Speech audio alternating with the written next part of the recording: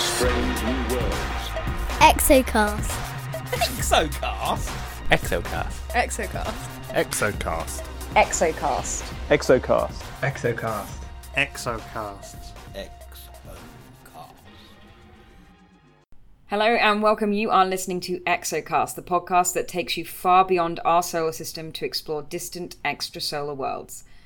Coming up on today's show, I will be giving an introduction to spectroscopy and the basic definitions we use in exoplanet science. Andrew has been at AbSciCon chatting with people about astrobiology and the future for exoplanets. And Hugh will cover the goings-on in the news, so stay tuned. But first, it's important to introduce the Exocast family. My name's Hannah Wakeford, and I am a postdoc at the Space Telescope Science Institute in Baltimore, where I characterise the atmospheres of exoplanets. I'm Andrew Rushby. I'm an astrobiologist at the University of California, Irvine, where I study planetary habitability. And I'm Hugh Osborne. I'm a postdoc in Laboratoire of Astrophysique in Marseille in France, where I study transiting exoplanets. Well, seeing as what we're talking about is all exoplanets and planets, Hugh, how's everything going in France? I know there's a massive heat wave in Europe right now. Yeah, I'm sweating a lot today right now. Sorry. So if you periodically hear a fan going and some squirting water, then that's me trying to cool off because it's about 35 degrees and there's not much air conditioning down here either. As people, there's a conference going on in just up the road in Lyon, and they found out that it's going to be 40. Well, it was 40 degrees yesterday, but the conference has no air conditioning at all. So, oh my goodness, that's well outside of my habitable zone. Yes, mine too. Yeah. I remember 2015 we had a conference in France and it was in the middle of a heat wave again. In fact, actually, it was exactly 4 years ago. I got the notifications on Facebook, they show you those stupid pictures in it. Anyway, I remember it being absolutely sweltering, and getting on the metro in Paris was the worst. Yeah. How are you, Hannah? I'm good. Heat wave in summer is not a thing in Baltimore. It's constantly 30-something degrees and 80% humidity, so that's no different. You have to get used to that. I don't think I ever will, but as everybody around me says, well, you're British, so I'm not sure we get an option in all of that stuff. But other than that, just cracking on with lots of work, lots of travel at the moment, lots of jumping backwards and forwards across the pond, which I would prefer not to do, but they've all been good trips. So,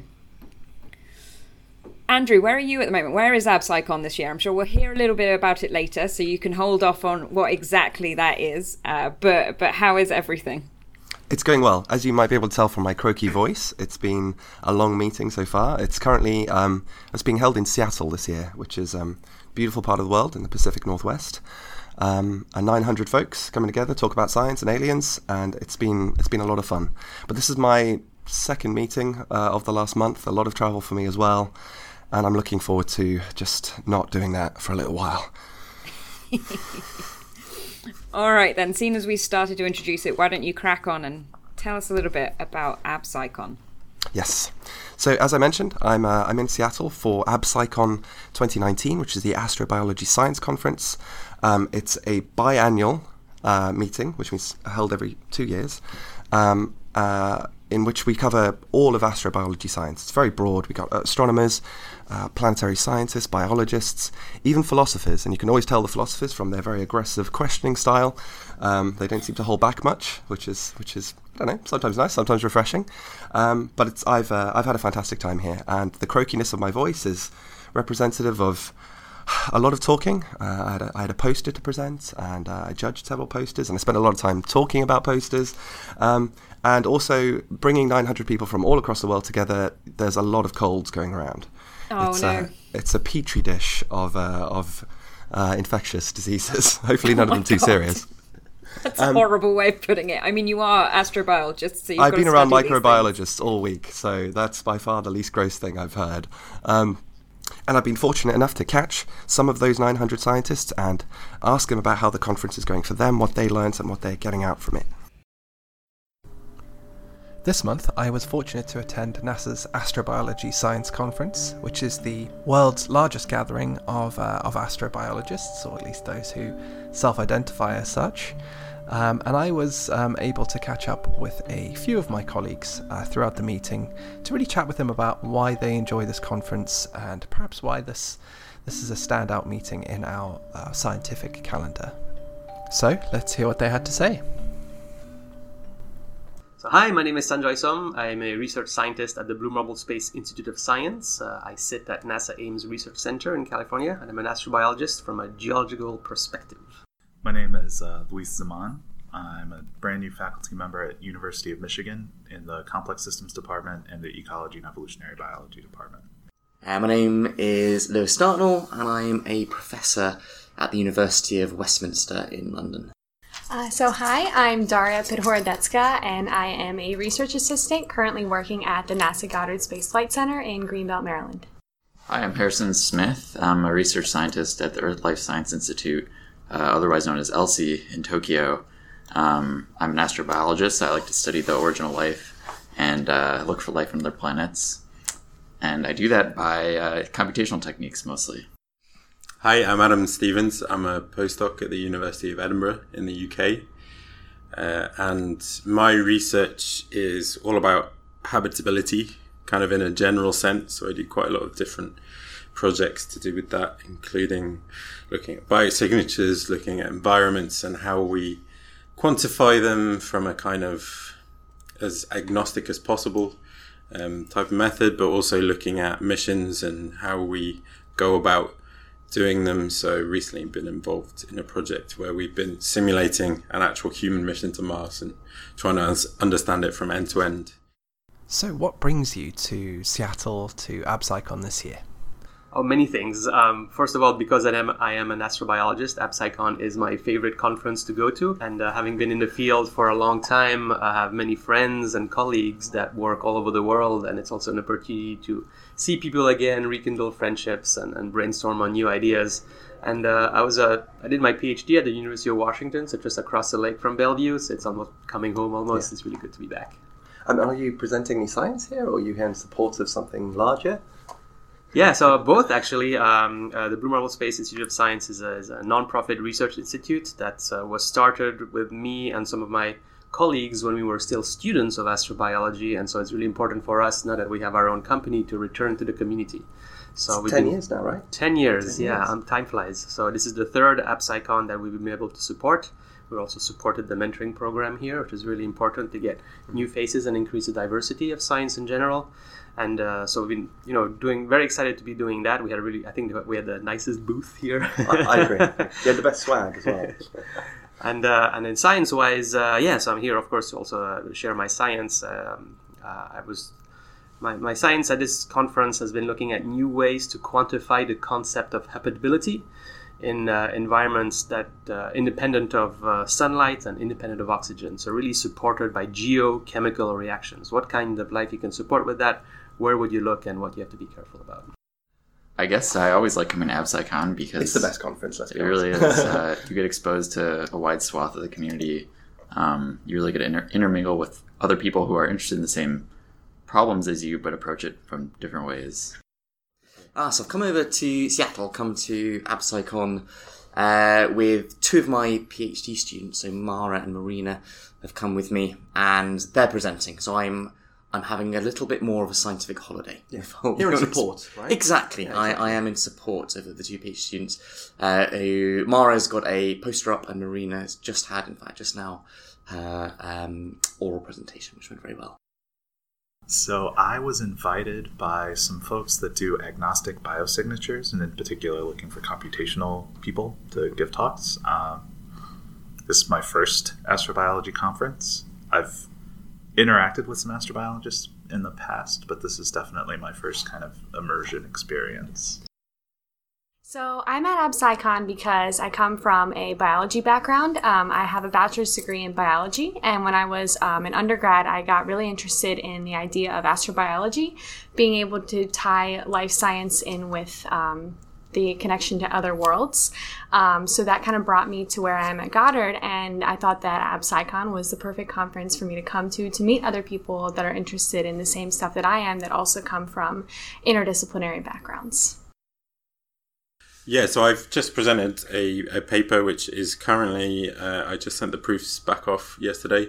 So that's quite exciting. Yeah, hot off the press, which is a kind of amalgamation of all the things I just said. The Mars-focused things I just said. So looking at biosignatures and habitability, and really trying to drill down into the environments that Curiosity has been looking in since it landed, which are these lacustrine mudstones and sandstones. And so we tried to simulate what the lake might have looked like when it was actually existing, and throw some microbes in there, try and grow them up and see what we can learn from that. Again, trying to get away from this terrestrially biased mindset as much as possible. Obviously, it's impossible to do it completely, but trying to let the environment select things rather than do it in our heads, which happens a lot of the time, I think, in astrobiology. Exactly. Like you more kind of of a bottom-up approach, right? So that you imposing the system. Yeah, exactly. So it's really easy just to say, oh well, we in experiments like that we chose this microbe because we think this is what it might be like. A microbe on Mars might be like, but that carries an inherent bias. Absolutely. So we tried to let the environment do that, and then we looked at what biosignatures were left behind. And it turns out, which may not be a surprise, that looking for life on Mars is pretty difficult. Yeah. In the plenary this morning, that seemed to be the take-home message. Yes, and a lot of the stuff that was echoed there ties in very nicely with our research, so hopefully it will be useful to people. And that will be coming out soon in... Scientific Reports. Ah, fantastic. Look out for that then. So you gave a great talk. Was it yesterday, I think? It was Tuesday morning. Such a long meeting. Yes. And it was about future missions. Yes. So could you tell us a little bit about that? Of course. So we are gearing up for the 2020 Astrophysics Decadal Survey, which is going to prioritize the future of astrophysics and the kind of things that we need to introduce that we don't already have going on in space-based missions. So there's 4 very exciting concepts that we're looking at funding, and 3 of these 4 are going to be doing potentially direct imaging of exoplanets. So that's really exciting to astrobiology, especially because it'll be the first time that we can really kind of take what we've been modeling for the last couple of years and apply it to see if it's really something that we'll find in other worlds. Sure. So I talked about one side of my lab. So I do a mixture of experimental evolution. So I work with bacteria and viruses, but I also work with this computational system where we study the evolution of self-replicating computer programs. And so kind of like you would study evolution using a population of microbes that grow and reproduce and evolve, we can study how programs can grow and reproduce and evolve when the programs are able to create copies of themselves. So it's kind of, you can kind of think about them like computer viruses, but they're very well protected in a simulated environment. From a completely naive point of view, we're talking Conway's Game of Life type rules, simple rules that are governing a system that then produce a lot more complexity, or? So in this case, we're actually using full-fledged computer programs. Oh, wow. So they're a simple kind of programming language, but they have instructions that allow them to sort of read numbers from stacks, from registers, kind of very much a real computer program that has hardware that allows them to read and write into different locations in memory. And so you can imagine that's how one program create a copy of itself into a new part of memory. Fantastic. And applications for agnostic biosignatures? That was a good challenge for me to think about. And I guess what I think I was able to contribute was more sort of framing the question of why we might expect to see complex life. What are the evolutionary processes that we might expect to lead to more complexity? And I think it seems like an important astrobiological question. I think so. Okay, perhaps let's shift perspective from the science that you're here to disseminate to perhaps the science that you've had a chance to consume while you're here. Anything interesting or novel or really surprising that you've learned over the past week or so? My favourite presentation from the whole of AbSciCon, and there have been many that I've enjoyed and found fascinating. It's been a good conference. It's been a great conference. And I think often with conferences like this, particularly interdisciplinary astrobiology conferences, often the kind of the anomalies, the ones that surprise you, that stand out and are the most interesting. Yeah. And for me, my standout talk was a guy called Dominic was presenting about octopuses, octopodes, octopi. He talked about an octopus, and how the octopus was very intelligent, and how they effectively he had a beautiful phrase, because the octopus doesn't do all of its processing within its brain, but it has these ganglia kind of running throughout its tentacles. So his idea was that the octopus had taken its mind and exported it out into the environment to meet it halfway. And it was just a lovely turn of phrase of this completely alien intelligence. And it's not like, kind of chimpanzees are intelligent in their own way, and they've got basically the same brain as us. This is just a fundamentally different architecture of processing. I think what AbSciCon does really well is that balance between stuff which is bang on the nose of my particular field, catching up with other people's results, and then just popping into a side session to see what's going to go on and then being surprised by it. So this isn't your first AbSciCon, right? It's not. It's at least my first. I've been at least once before, so it might be my second, possibly the third. Okay. So, can you tell the progression of the conference over the times that you've been? Yeah, so I would definitely say that AbSciCon has been growing from strength to strength, and it really has this year, I think, kind of matured into itself. And you see that from not just like the quality of the presentations, but the quality of the data and the science that's being presented as well. So if you could judge the vitality of a discipline or a field by the conferences that it hosts, this is a really good sign for astrobiology. Yeah, exactly. Yeah, I think we found out this morning 960. Yeah, that's the number I'd heard. Yeah. Shy of 1,000. Not too bad at all. Just shy of $1,000. Yeah, so I don't know much about the biochemistry and evolution. Like being a geologist and being more familiar with the physical sciences, I always pop my head into talks that I don't know anything about, which is one of the real value of AbSciCon. Exactly. It's such a broad conference. And I learned about a concept of experimental evolution. So you can take microbes, put them inside sort of a machine, and cycle the biomass and change the concentration or whatever chemical elements are in the fluids or the water that hosts those microbes, and kind of see them evolve as they adapt to this new environment. And I think that's really cool, because the environments we're going to find in ocean worlds, for example, are probably going to be different than what we are accustomed to on Earth. I mean, those moons are different tectonically, different geologically, so we can't expect to find Earth life on these other worlds, right? They will have adapted to their environments for the same reason that we see the colors of the sun that we do, is because our eyes have evolved over millions of years to adapt to the sun.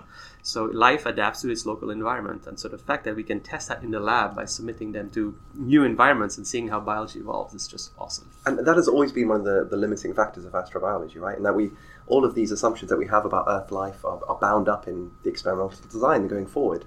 And I would totally agree with that. I've seen a few of those sessions myself, absolutely out of my wheelhouse. But there does seem to be a better recognition of that now, and a methodology that can try and mitigate some of those biases. Absolutely, and I mean, life will, wherever it is, will obey the laws of chemistry and physics. Exactly. Right? We can assume that at least. Exactly. So we can use that baseline, and life will require energy supplied by the environment.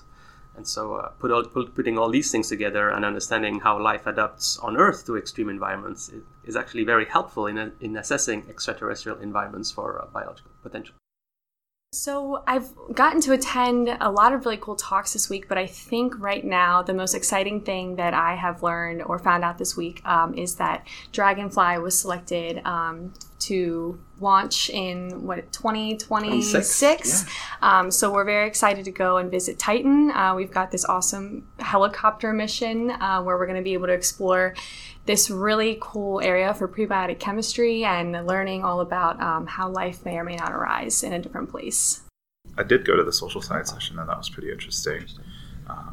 That's probably more closely related to what I do, actually, just in the sense of like kind of more philosophical questions, maybe.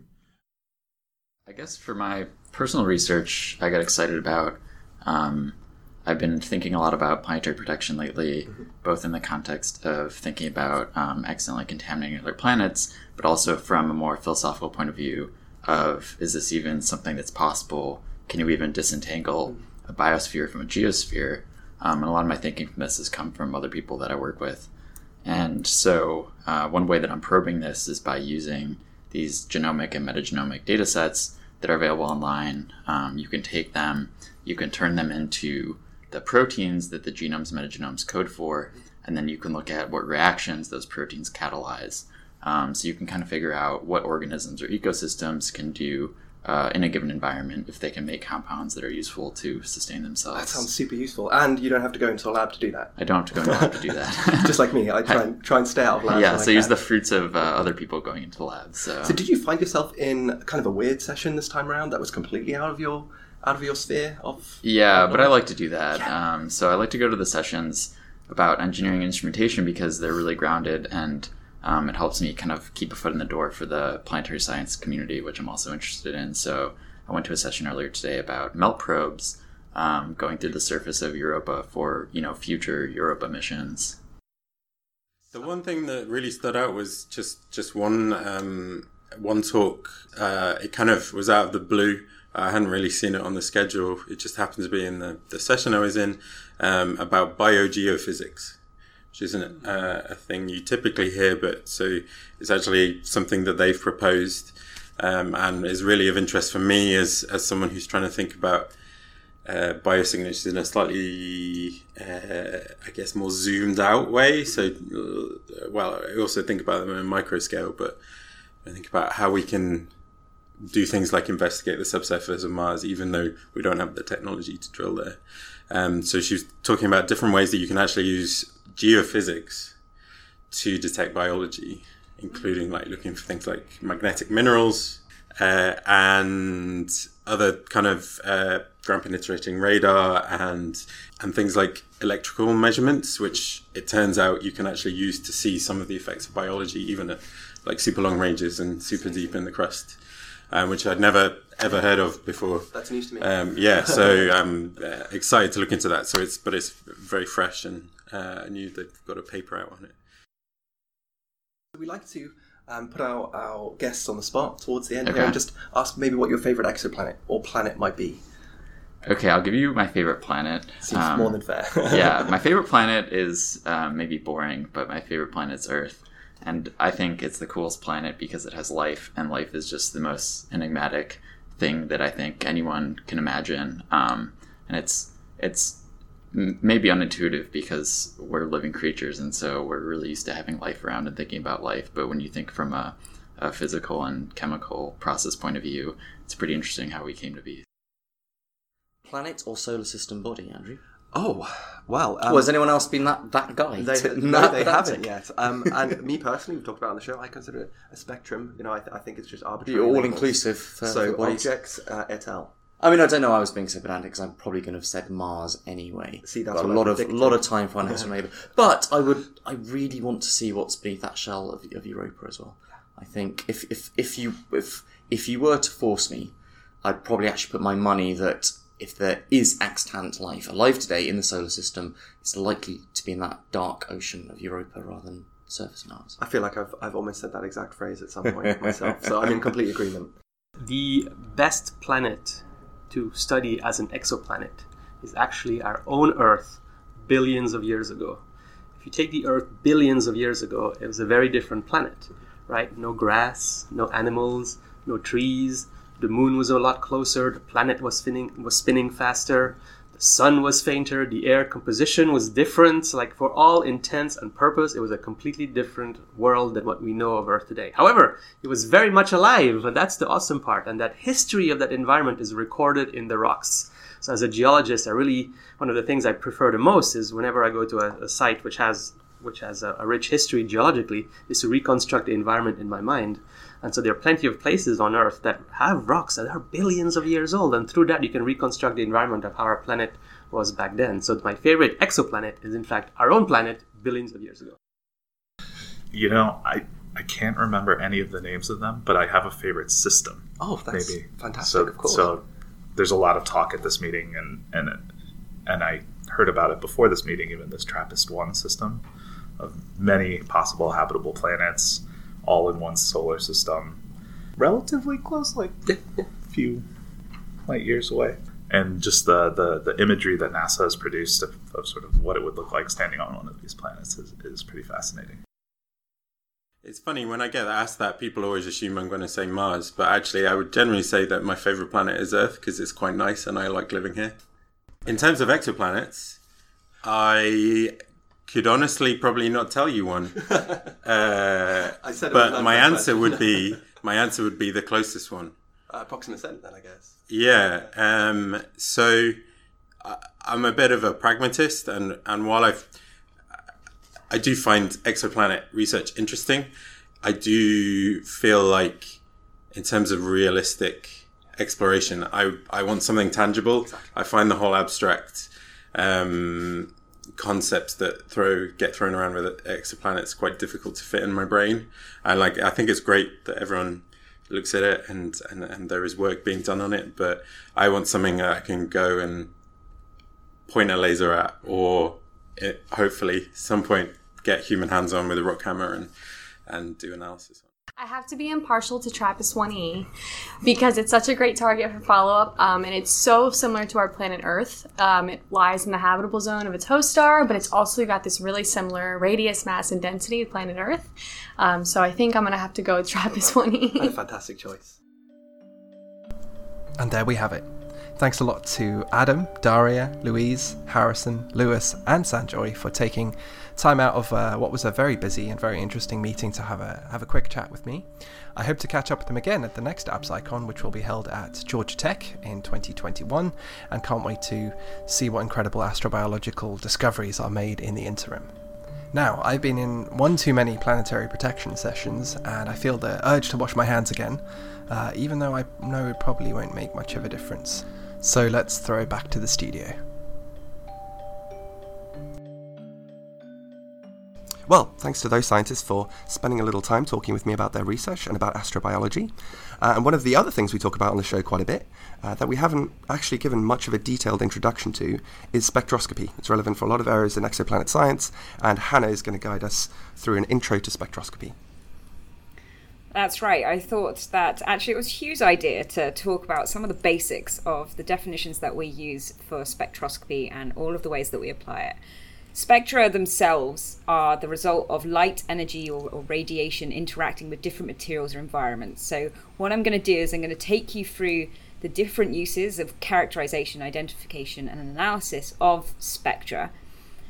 And the funny thing with spectroscopy, it's actually possible to make use of spectra in the analysis of different things without having a good understanding of the way that observed spectrum is related to the properties of the absorbing, emitting, or scattering material. So in this segment, I really wanted to go into, fill in some of those spots, fill in some of that information, define a lot of the terms that we use on this show and in exoplanet science, and also try to give a little bit of context with each of those definitions about things that we've talked about and you can hear on different episodes. So to kick that all off, I think it's this is all going to be about the way that that light, that radiation interacts with material, and that's really based on the electromagnetic spectrum. And because I'm lazy, that's going to be the EM spectrum for the rest of this. So I want to outline what that is for those of you that know what it is. This is hopefully going to give you a little bit of a reminder of the different regions of that spectrum. So it's electromagnetic waves of radiation, which can have a very large range of wavelengths and frequencies. And although the interaction with materials is more often due to the different frequencies of that radiation that's being absorbed or emitted, it's actually easier to differentiate the types of radiation, the types of waves, by their wavelength. So the whole spectrum starts off with ionizing radiation. This is very high energy radiation of gamma rays, and those have wavelengths of about 10 to the minus 12 meters, which is actually called a picometer. And I tried to find an analog for the picometer, but it turns out that it's actually smaller than the distance between atomic bonds. So I don't know how you're going to try to imagine that, but I'm struggling a little bit there. Very, very small. These are very, very small wavelengths. As we increase in wavelength, we get to X-rays, and you'll be familiar with them if you've ever broken a bone, been to the hospital, had an X-ray. And then we move to extreme ultraviolet rays, which stretch out into the 10 nanometer range. So that's about the same size as a double helix of your DNA or a virus. And then we enter very quickly the visible region and the near UV, optical, and near infrared range, which goes from around 100 nanometers to 10 millimeters. So we're talking about rolling fog droplets to the size of a golf ball. So these wavelengths, they're getting bigger and bigger. They're getting to the part where it's the visual part of the spectrum. You can see the size of those wavelengths. And then we kind of start moving into the microwaves and the radio waves, which go from 10 millimeters to around 1,000 kilometers. So from football fields to mountains to the size of the Earth itself. So in fact, one of the things that when I was going through all of these basic definitions, I thought was quite funny. The word microwave is a bit of a misnomer, as it refers to a part of the spectrum where the wavelengths are actually around 1 millimeter to about 10 centimeters. There's no micro in there whatsoever. And this is because weird. they were named by radio engineers. So they're micro because they're smaller than radio waves. So we can blame that all on radio engineers deciding to name something a microwave because it was smaller than the waves they were working with. I think we have a lot to thank radio engineers for, given There's so microwaves much. themselves, radar, telephone communication, we can't go too hard on them. We could probably No, I suppose not. And you know what I really love about the radio wave is that we're talking about some of the most fundamental things that started astronomy. And we're all British, as everybody knows who listens to us regularly. Radio astronomy in the UK is huge because it's constantly cloudy, but those radio waves from the universe can reach our radio telescopes. So that was a really, really important part. I remember growing up and going around the different radio telescopes and seeing them and going to Jodrell Bank or Hurst-Monchaux and just seeing those telescopes and trying to understand what they're showing you. So radio waves are a really big part of astronomy, but they're not a huge part of exoplanet science, the exoplanet work that we do. Most of the stuff that we talk about on this show is talking about the visible, the UV or the infrared wavelengths. This is roughly like 0.2 to 10 microns. We're not really talking beyond those ranges in exoplanet science. But there is some interesting work that's starting to go along in radio emissions of aurora around exoplanets. So aurora around Jupiter emits in the radio. You can see the radio frequencies. And if you look, some people are trying to look towards exoplanets to see that as well. So maybe in the future we'll be talking a little bit more about radio detections of emission from exoplanet atmospheres. But this leads me onto those definitions that we've been talking about, the way that things interact with that spectrum. And this is the excitation and relaxation of electrons within those materials, or the way in which those atoms interact with each other. So to logically start this, I want to excite some of those electrons and see what happens. And as radiation from the EM waves stream through the universe, it's likely they will come into contact with something at some infinite point in time. And what happens then is you get something called absorption. And that's when the impacting radiation causes this transition from a low energy state to a high energy state within the molecule or atom system. And this is called absorption because it's absorbing the energy of that radiation and converting it into energy which changes the state of that material. Now, there are a number of different ways that energy can be converted within a material. The most basic level change is electromagnetic energy levels, where the electron itself transitions from a low energy to a high energy. So you're exciting that electron by giving it energy, and it's moving from a low state to a high state. And this actually happens with the absorption of UV or optical radiation. So most of the stuff that we're looking at in the optical and the UV is the electromagnetic energy level change of these electrons within the atoms. The next one is a change in the vibrational energy. And this occurs by the absorption of infrared radiation, because this is changing the way that those atoms are interacting with each other. The way that they're moving relative to each other gives you the vibrational energy of that material. And then as we go to longer frequencies, longer wavelengths, you get nuclear energy level changes, which is related to radio wave frequencies, and electron spin energy levels, which are measured by microwave radiation. In fact, the most famous of the nuclear and electron spin energy state measurements in astronomy is the 21 centimeter line, which is the cries of hydrogen throughout our universe. It's just screaming at 21 centimeter wavelengths. And this actually indicates that hydrogen is in a lower state and will absorb that energy. We'll measure absorption of 21 centimeters. And if that hydrogen is losing energy, we'll measure emission of 21 centimeters. And this is telling us the different regions, the different energy absorption or dissipation of hydrogen throughout our universe. And that's one of the ways that we've been able to measure the structure of our own Milky Way galaxy whilst we're sitting inside it. So that was another thing that radio astronomers have given us, this spectral line radio astronomy, which started in the 1950s and really has helped map the universe in ways that you can't before. So an absorption spectrum is a record of the absorption or transmittance of a material with respect to its wavelength or some function of that wavelength. In exoplanet characterization, you hear us talk about this a lot. It's called the transmission spectrum, as the transmittance of the atmosphere is measured and the different absorption profiles that we see caused by these electromagnetic and vibrational energies are measured from the UV to the infrared. So that's what we're talking about when we talk about the transmission spectrum of an exoplanet atmosphere. But as I've hinted, once those energies are absorbed, they're in that higher state, they're more energetic. What happens when they drop down to a lower state? And that's something called emission. And we also do this in exoplanet observations when we're talking about looking at the day side of a tidally locked exoplanet. We're seeing the emission from that day side. Or we're talking about brown dwarfs and directly imaged planets. We're seeing the emission directly coming from those planets themselves.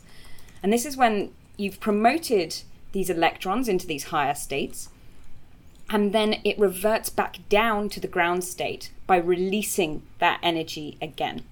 So it's released that absorbed energy. And there are three different forms of emission spectra. There's a continuous spectrum, which is the entire background spectrum that you would see, band spectra, and line spectra.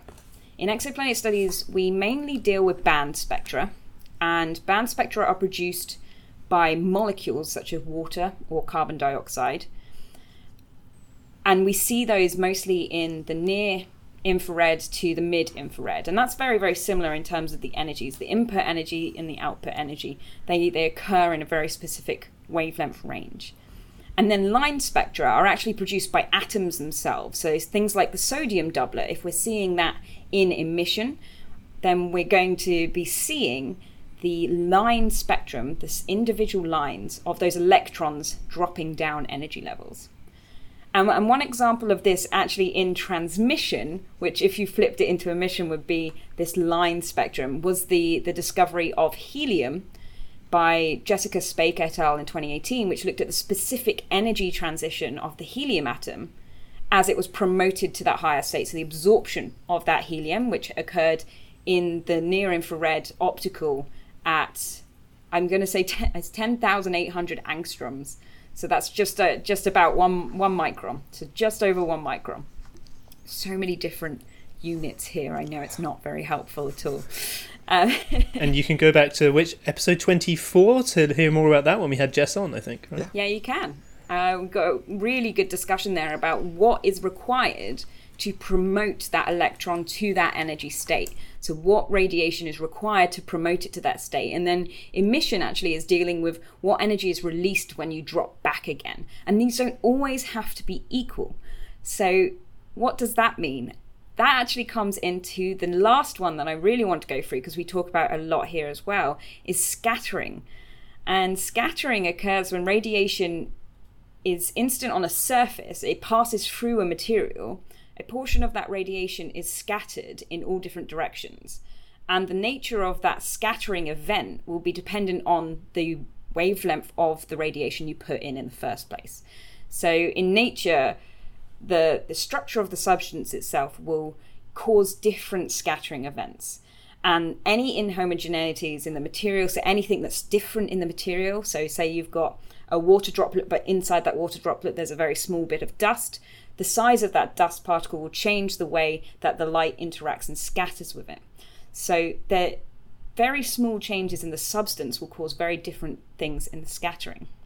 And one thing that we mention a lot here is Rayleigh scattering. And this can be seen in the Earth's atmosphere. It's what makes the sky nicely blue. It's scattering away all of those red, those longer wavelengths. And this is actually called an elastic scattering event. This is when there is no change in the wavelength of that scattered light. There's no change in the energies there. So the input energy is the same as the output energy. And this is what we're seeing in a lot of exoplanet atmospheres. We're seeing the effect of elastic scattering, this Rayleigh scattering, and it ends up where you're scattering away the different wavelengths of light. However, you can get inelastic scattering. It's less common in terms of in the atmospheres, because you have to have some kind of energy trap, some kind of absorption of energy that isn't then released again. This is actually called the Raman effect, and this is categorized by a change in the frequency or wavelength of that radiation as it passes through the material. It's actually one of the things that's really currently being examined in medical treatments of cancers, for example. So where if you shine a monochromatic light source into a part of the body, the cancer will interact with that light differently, and it will be an inelastic Raman effect. And you can analyze the light that you're seeing from it, the change in the energy of light that you get, to determine what position and composition that cancer has. So that's a really new bit of research that's going on. So spectroscopy is not limited in any way to astronomy and looking at the universe. It's really everywhere around us, and everything that we know and understand about exoplanet atmospheres is reliant on spectra that is analyzed and interpreted on the ground. We've talked previously about the exomole line lists. These are all computed on the ground using all of the different quantum equations which go behind all of the things I'm describing. These energy level changes all rely on quantum effects. So there's a huge amount of really complicated maths that goes into all of this. And we rely on all of that information from quantum chemists like the ExoMol team to people in the lab who are actually making measurements of these materials, shining different lights through these materials and seeing how they interact with that light to try and understand and analyze these, so we can get the band spectra and the line spectra that we compare our observations to.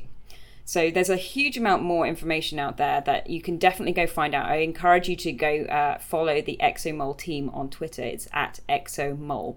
So I really encourage that, because that's really where we're getting all our fundamentals from.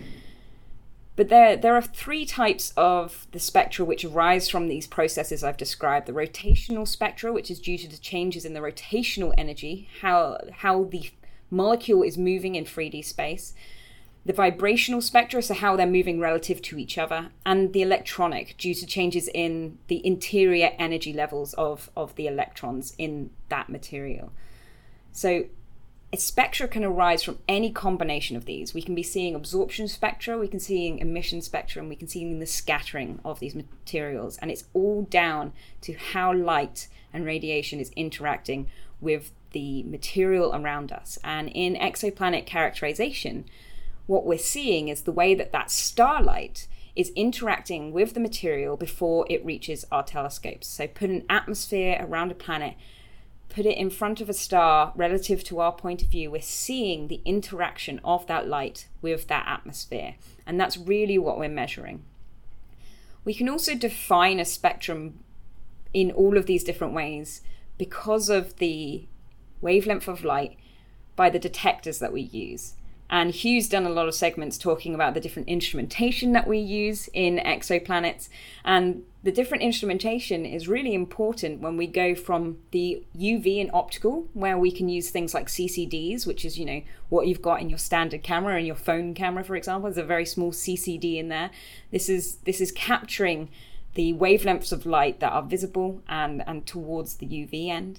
But when we go to the infrared, a CCD doesn't work. That's not how it captures that information. So you need something different. And these are often used like ceramic detectors or thermocouple devices, which are able to track and monitor that wavelength of light. So we can also define all of these different portions of the spectrum by the different ways in which we have to measure them. So that really actually is one of the things that's limited a lot of the studies that we're doing, is detection of these and actually accurate measurements is really difficult as we go out to different wavelengths. But another thing that limits all of our nice exoplanet characterization to the UV to the infrared is the stars themselves and the wavelengths of light in which they emit most of their energy, which is in that range as well. So we're really reliant on all of these different things throughout the universe coming together so that we can understand and analyze the spectra of exoplanet atmospheres. There was a lot of stuff in there. There was a lot of different things that bring together, and we've talked about in different extents across all of our shows. So I hope it kind of gave you the definitions of all of those different things that we use and some examples of where we might be seeing them. But it's a really extensive subject, spectroscopy, and there's so many different applications that I don't even think it's possible to go into all of them and exactly how they work. But I've already said, I really think it would be great if you go look at the ExoMol team. They're really working to try and produce these spectra. They've got some fantastic communicators on their team as well. There's also a Hytran team who are producing these spectra from, they're the US-based team. And then there's also just really basic lab experiments where they take a material, they shine light through it, and they measure how that material interacts with the light. And a lot of the work that I've done on the cloud absorption and scattering is based on these types of measurements. So we need to be really pushing for more lab and ground-based measurements of these so that we can accurately work out what the spectra of these exoplanets are telling us. That was a great introduction, Hannah. It reminded me a lot about things that I'd forgotten. I learnt a bit. And it's such a fundamental part of not just physics. I mean, we're talking fundamental physics here, but our work in exoplanet science as well. So. Yeah, and it's, I've got this... My research came from these two fantastic books I tweeted about a while ago. One of them's a dictionary spectroscopy, which was written in 1964. And one is a student introduction to molecular spectroscopy, which immediately jumped into the Schrödinger equation. And I'm like, you're not very nice for a student book. But that was written in like the 70s or something. So the thing is, I was going through all of these and I was making sure, and I was just wanted to make sure I got all of these definitions right. I work with spectra every single day. But I wanted to make sure that we got these definitions right because, like I said at the beginning, you can work with spectra but not really need to understand the fundamentals of what's going on. And it was really interesting and really nice to remind myself of those fundamentals, which I did know at some point. And with each new paper that I write, I have to relearn. So you re-derived Schrödinger equation from first principles then? Or? Oh, God. I'll send it to you, Hugh. You can play around with it. Do some of the questions they've got in there. I could never do that. I'm far more the person who doesn't quite understand the fundamental physics of some of the things I talk and do. So draw me a picture, and I'm normally good. Yeah. It's when you can't draw a picture because it's so you can't conceptualize it. That's when I start having some issues. I would agree, but it's interesting we're both like that and yet we're doing a radio show. True, very true. You'd think we'd have some audio learners doing this thing, but apparently not. Apparently that's not how it works. Depends on us being good communicators, right? That's taking the fact that we're maybe more visual learners and translating it into good science communication, which we hope that we're doing. Maybe not that sentence. I mean, that's why I had all of those. I was just like, what does this mean? What is a picometer? And I was like, okay, so you can't understand what a picometer is. That's fine. Didn't need to anyway. What is it in ISS astronauts' fingers? Because that's my go-to definition. A little bit of a throwback there to, 2 episodes ago? No, that was last episode. Was that last episode? I don't think so. Oh, man. It's ridiculous. The months go by so quick. They do. Okay, well, months go by so quick. Hugh, what's been happening in the exoplanet news? A lot of things, but I thought I'd start away from the exoplanetary news, but in the planetary science news sphere, because there's been some interesting developments in multiple fronts, in our solar system. First to Mars, where Curiosity and the Sample Analysis at Mars instrument, SAM, has been monitoring the atmosphere of Mars since its arrival in 2012. And methane, a possible signature of organics on the surface, has been barely registering in that instrument, except a couple of weeks ago it was leaked, I believe, from emails that this SAM saw 21 parts per billion of methane in the Martian air, suggesting some interesting but fleeting chemical pathway, be it biological or otherwise.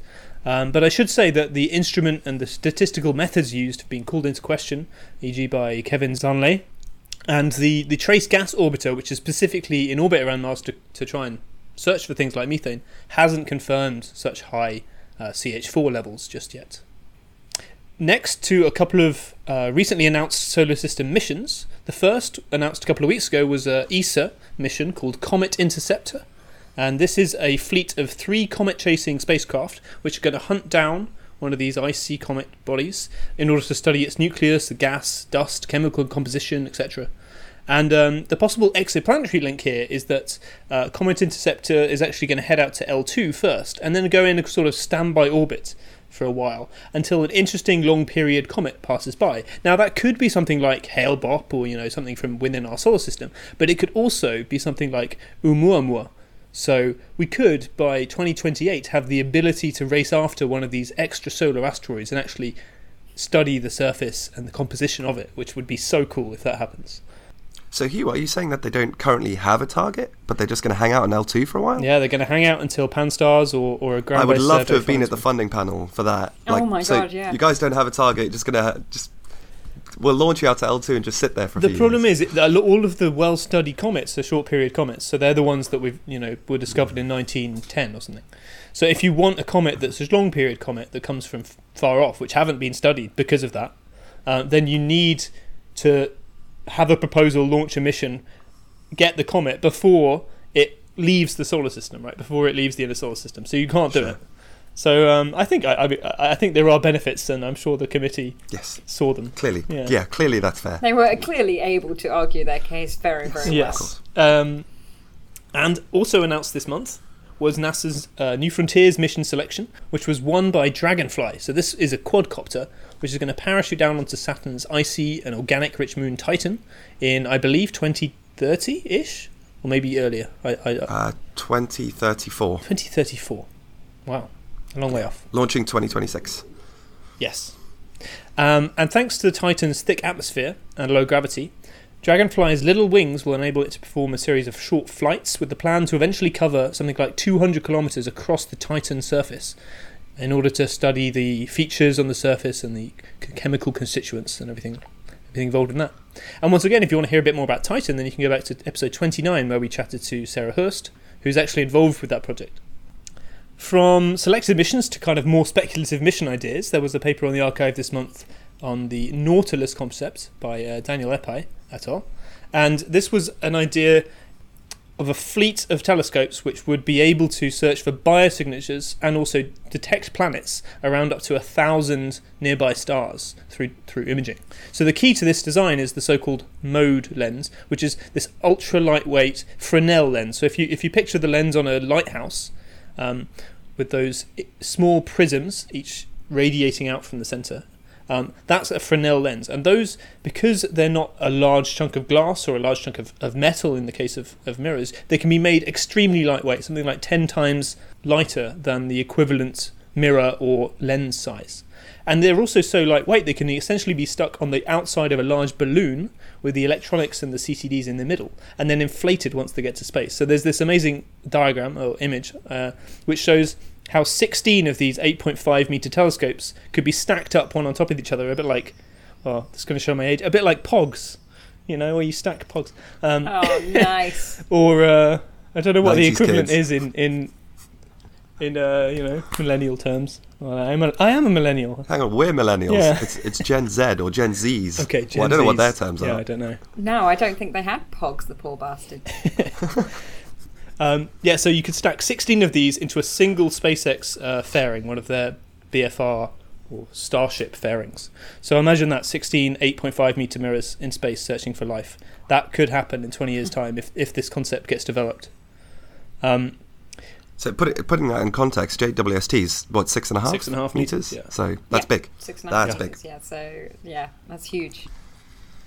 talking of directly imaging planets, ESO's NEAR instrument, or Nearby Exoplanets in the Alpha Centauri region, had its first light this month.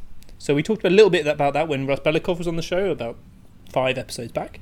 And the plan is that this is being installed on ESO's VLT, so the Very Large Telescope, and it will be able to image Earth-like planets in the Alpha Centauri double star system once they kind of get the engineering analysis of the system underway. And staying with the VLT, it was used this month to spot a second planet in the PDS-70 system. In fact, the day after we recorded our last episode, when Tom Howarth adopted its inner cousin, PDS-70b, into our adopted exoplanet list, the second planet, PDS-70c, was announced. So this was was announced thanks to the accretion of hydrogen onto the planet itself, which causes both of the planets to grow brightly in this H-alpha kind of spectral line region, which is one of the spectral lines. Hannah, did you mention H Balmer series? I don't think you did, right? But that's one of the... No, I didn't mention the H-alpha Balmer series. That's my bad. The first thing you learn in spectroscopy is the Balmer series, and that is the... First thing you learn, and I completely... I learned about the 21 centimetre line. Oh, that's another good one. What's your favourite line, Andrew? 1.6. There's a methane line there, right? At 1.6 microns? Yes. For yes, biosignatures? Oh, yeah. Or 7.6 for oxygen, maybe? That's a good one. Yeah, 9. Oh, 9. See, I'm not a spectroscopist, right? I'm one of the people who I received said spectrum. No, sorry, ozone is 9. Oh. Maybe there is one at 7.6 then. Anyway. Ozone is 9. Some sort of biosignature line would be great for me. Thank you. So, there was also a preliminary paper out that came out of the AAS splinter session called Learning to Utilize Kepler's Unique Dataset for Computing Exoplanet Occurrence Rates. And this was published by Bryson et al. And what they did was they managed to correct the previous occurrence rates to account for how the Kepler candidates are actually not reliable. So that means that not everything in the catalogue that comes out is actually a real planet. There's some instrumental problems there. There's some false positives which weren't adequately corrected before, and they found that performing these better corrections actually halved the occurrence rates of planets. So using a bin around 20% of Earth's radius and period, they actually went from 4% of stars having Earths to only 2%. So that's slightly depressing. It's quite brutal. Yeah. But on the other side of the coin, there was another occurrence rate paper out this month from Miko Tuomi et al. So I want you to guess how many pages it was, you guys. He writes long papers, doesn't he? He's known for it. 50? Okay, Hannah? I was going with 45. Okay, it's 341-page paper. No! So it's the longest paper I have ever seen. There's a lot of tables because... That's ridiculous. What they did was they looked at the RV data for 426 of the closest M-dwarfs to try and get a handle of how many planets M-dwarf stars might host, including habitable zone sort of Earth-like planets, which is where the radial velocity ability to detect planets is kind of getting down to now. So, unlike the downgrading of Eta Earth from Bryson, they suggested that every M-dwarf is orbited by between 1 and 7 planets, with a median of about 2.4. And this was almost exactly the same as the number that Kepler produced in a paper by Dressing and Charbonneau a few years ago, which was about 2.5, although that's a different parameter range. So combining the two, you get something like 3 planets per M-dwarf. And along the way, they found 108 candidate planets. 15 of those were inside the habitable zone. And actually, when they computed it, they got an Eta Earth for habitable 1 to 6 Earth mass planets of 0.5. So every other M-dwarf, according to this paper, should have a planet in the habitable zone that's an Earth or a super Earth. Yeah, 6 ME is quite big. It should, I mean, in terms of radius, you're talking about 1.4. So, yeah, it's reasonable, I think. And actually, half of those new candidates were new detections as well. And these included 2 planets around GJ406, which would be the third closest exoplanet to Earth at less than 8 light years, so behind Barnard Star and Alpha Centauri. Staying with M-dwarfs, and nearby ones at that, we have to talk about Teegarten star. So one thing to talk about is why Teegarten star gets this cool name rather than HD, blah, blah, blah. And so one of the reasons is that most of the stars that we talk about on the show usually are initially found in these big star catalogues that were performed a century ago, like HD and GJ and things like that. And so they pick up a number according to where in the catalogue they are. This star, though, because it's faint and it was fast-moving, was detected and published in a single paper by Teegarten in 2003, impressively recently.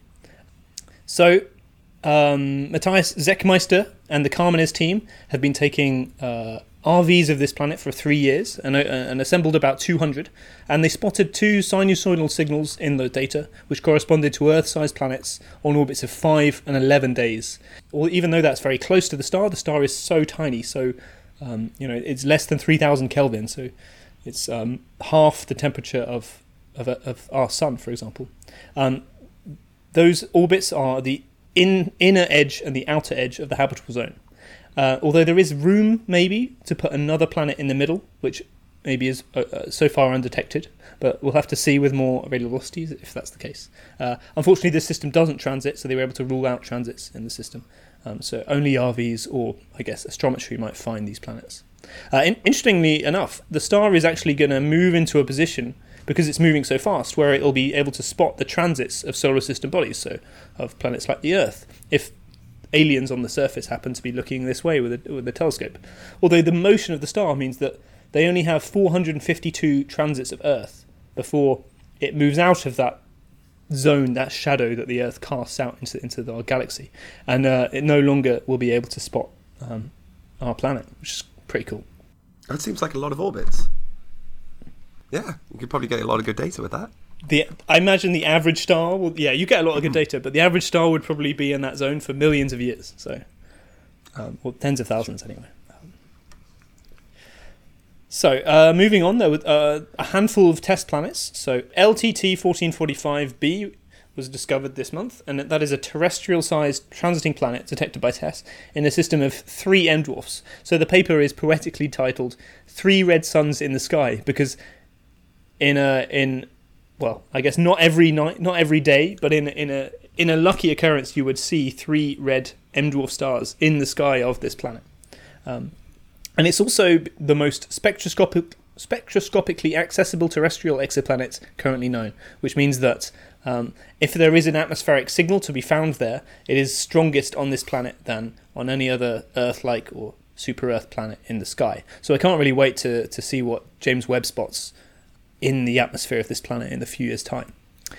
Staying with TESS, Elizabeth Newton et al. Found 7 Earth radius planets, which is kind of between Neptune and Saturn in size, around the young star DS Tuck A. There were 2 planets around LP 79118, which was published by Ian Crossfield, and these have radii of 1.1 and 2.3 times that of Earth, so TESS is really starting to find these really small planets, which is exactly what it's built to do, which is cool. It's also finding large planets, so there are a couple of hot Jupiters, or 4 hot Jupiters that were detected and published this month from TESS data, although 2 of them were initially already known from ground-based data, so HAT 69 and 70. And interestingly, that paper also publishes an occurrence rate for hot Jupiters based on the TESS data, suggesting that actually hot Jupiters are twice as common around G dwarfs, so stars like our Sun, than they are around A-type stars, so these big hot blue stars. Something like 0.7% of G stars have hot Jupiters, compared to 0.3% for A stars. So that's one of the first cool occurrence rates we're getting from TESS. And with all these new planetary discoveries, this month the NASA Exoplanet Archive hit the big 4,000. So now we have 4,009 exoplanets in that archive, which was a big kind of momentous breakthrough. And I found it interesting on Twitter, actually. Eric Marmajek predicted Marmajak's law, which correlates to the doubling of exoplanetary numbers of planets, and he predicted that by 2022, so only 3 years away, we'd have 10,000 planets, and by 2031 we'd have 100,000. So there's plenty more anniversaries to be celebrated by the Exoplanet Archive, and soon we'll probably stop celebrating every 1,000 because it'll be every few weeks. But I'm looking forward to when that happens anyway. And that's all I have for the news this month. Alright, well thanks so much for joining us for another instalment of Exocast. We're going to return next month with some more interesting exoplanetary news and views, and I'm going to be joined by another special guest. Until then, check out all our previous shows on our website, exocast.org, and on iTunes, and follow us on Twitter at exo_cast, and like us on Facebook. Until next time, goodbye. Bye. Bye, everyone. Exocast.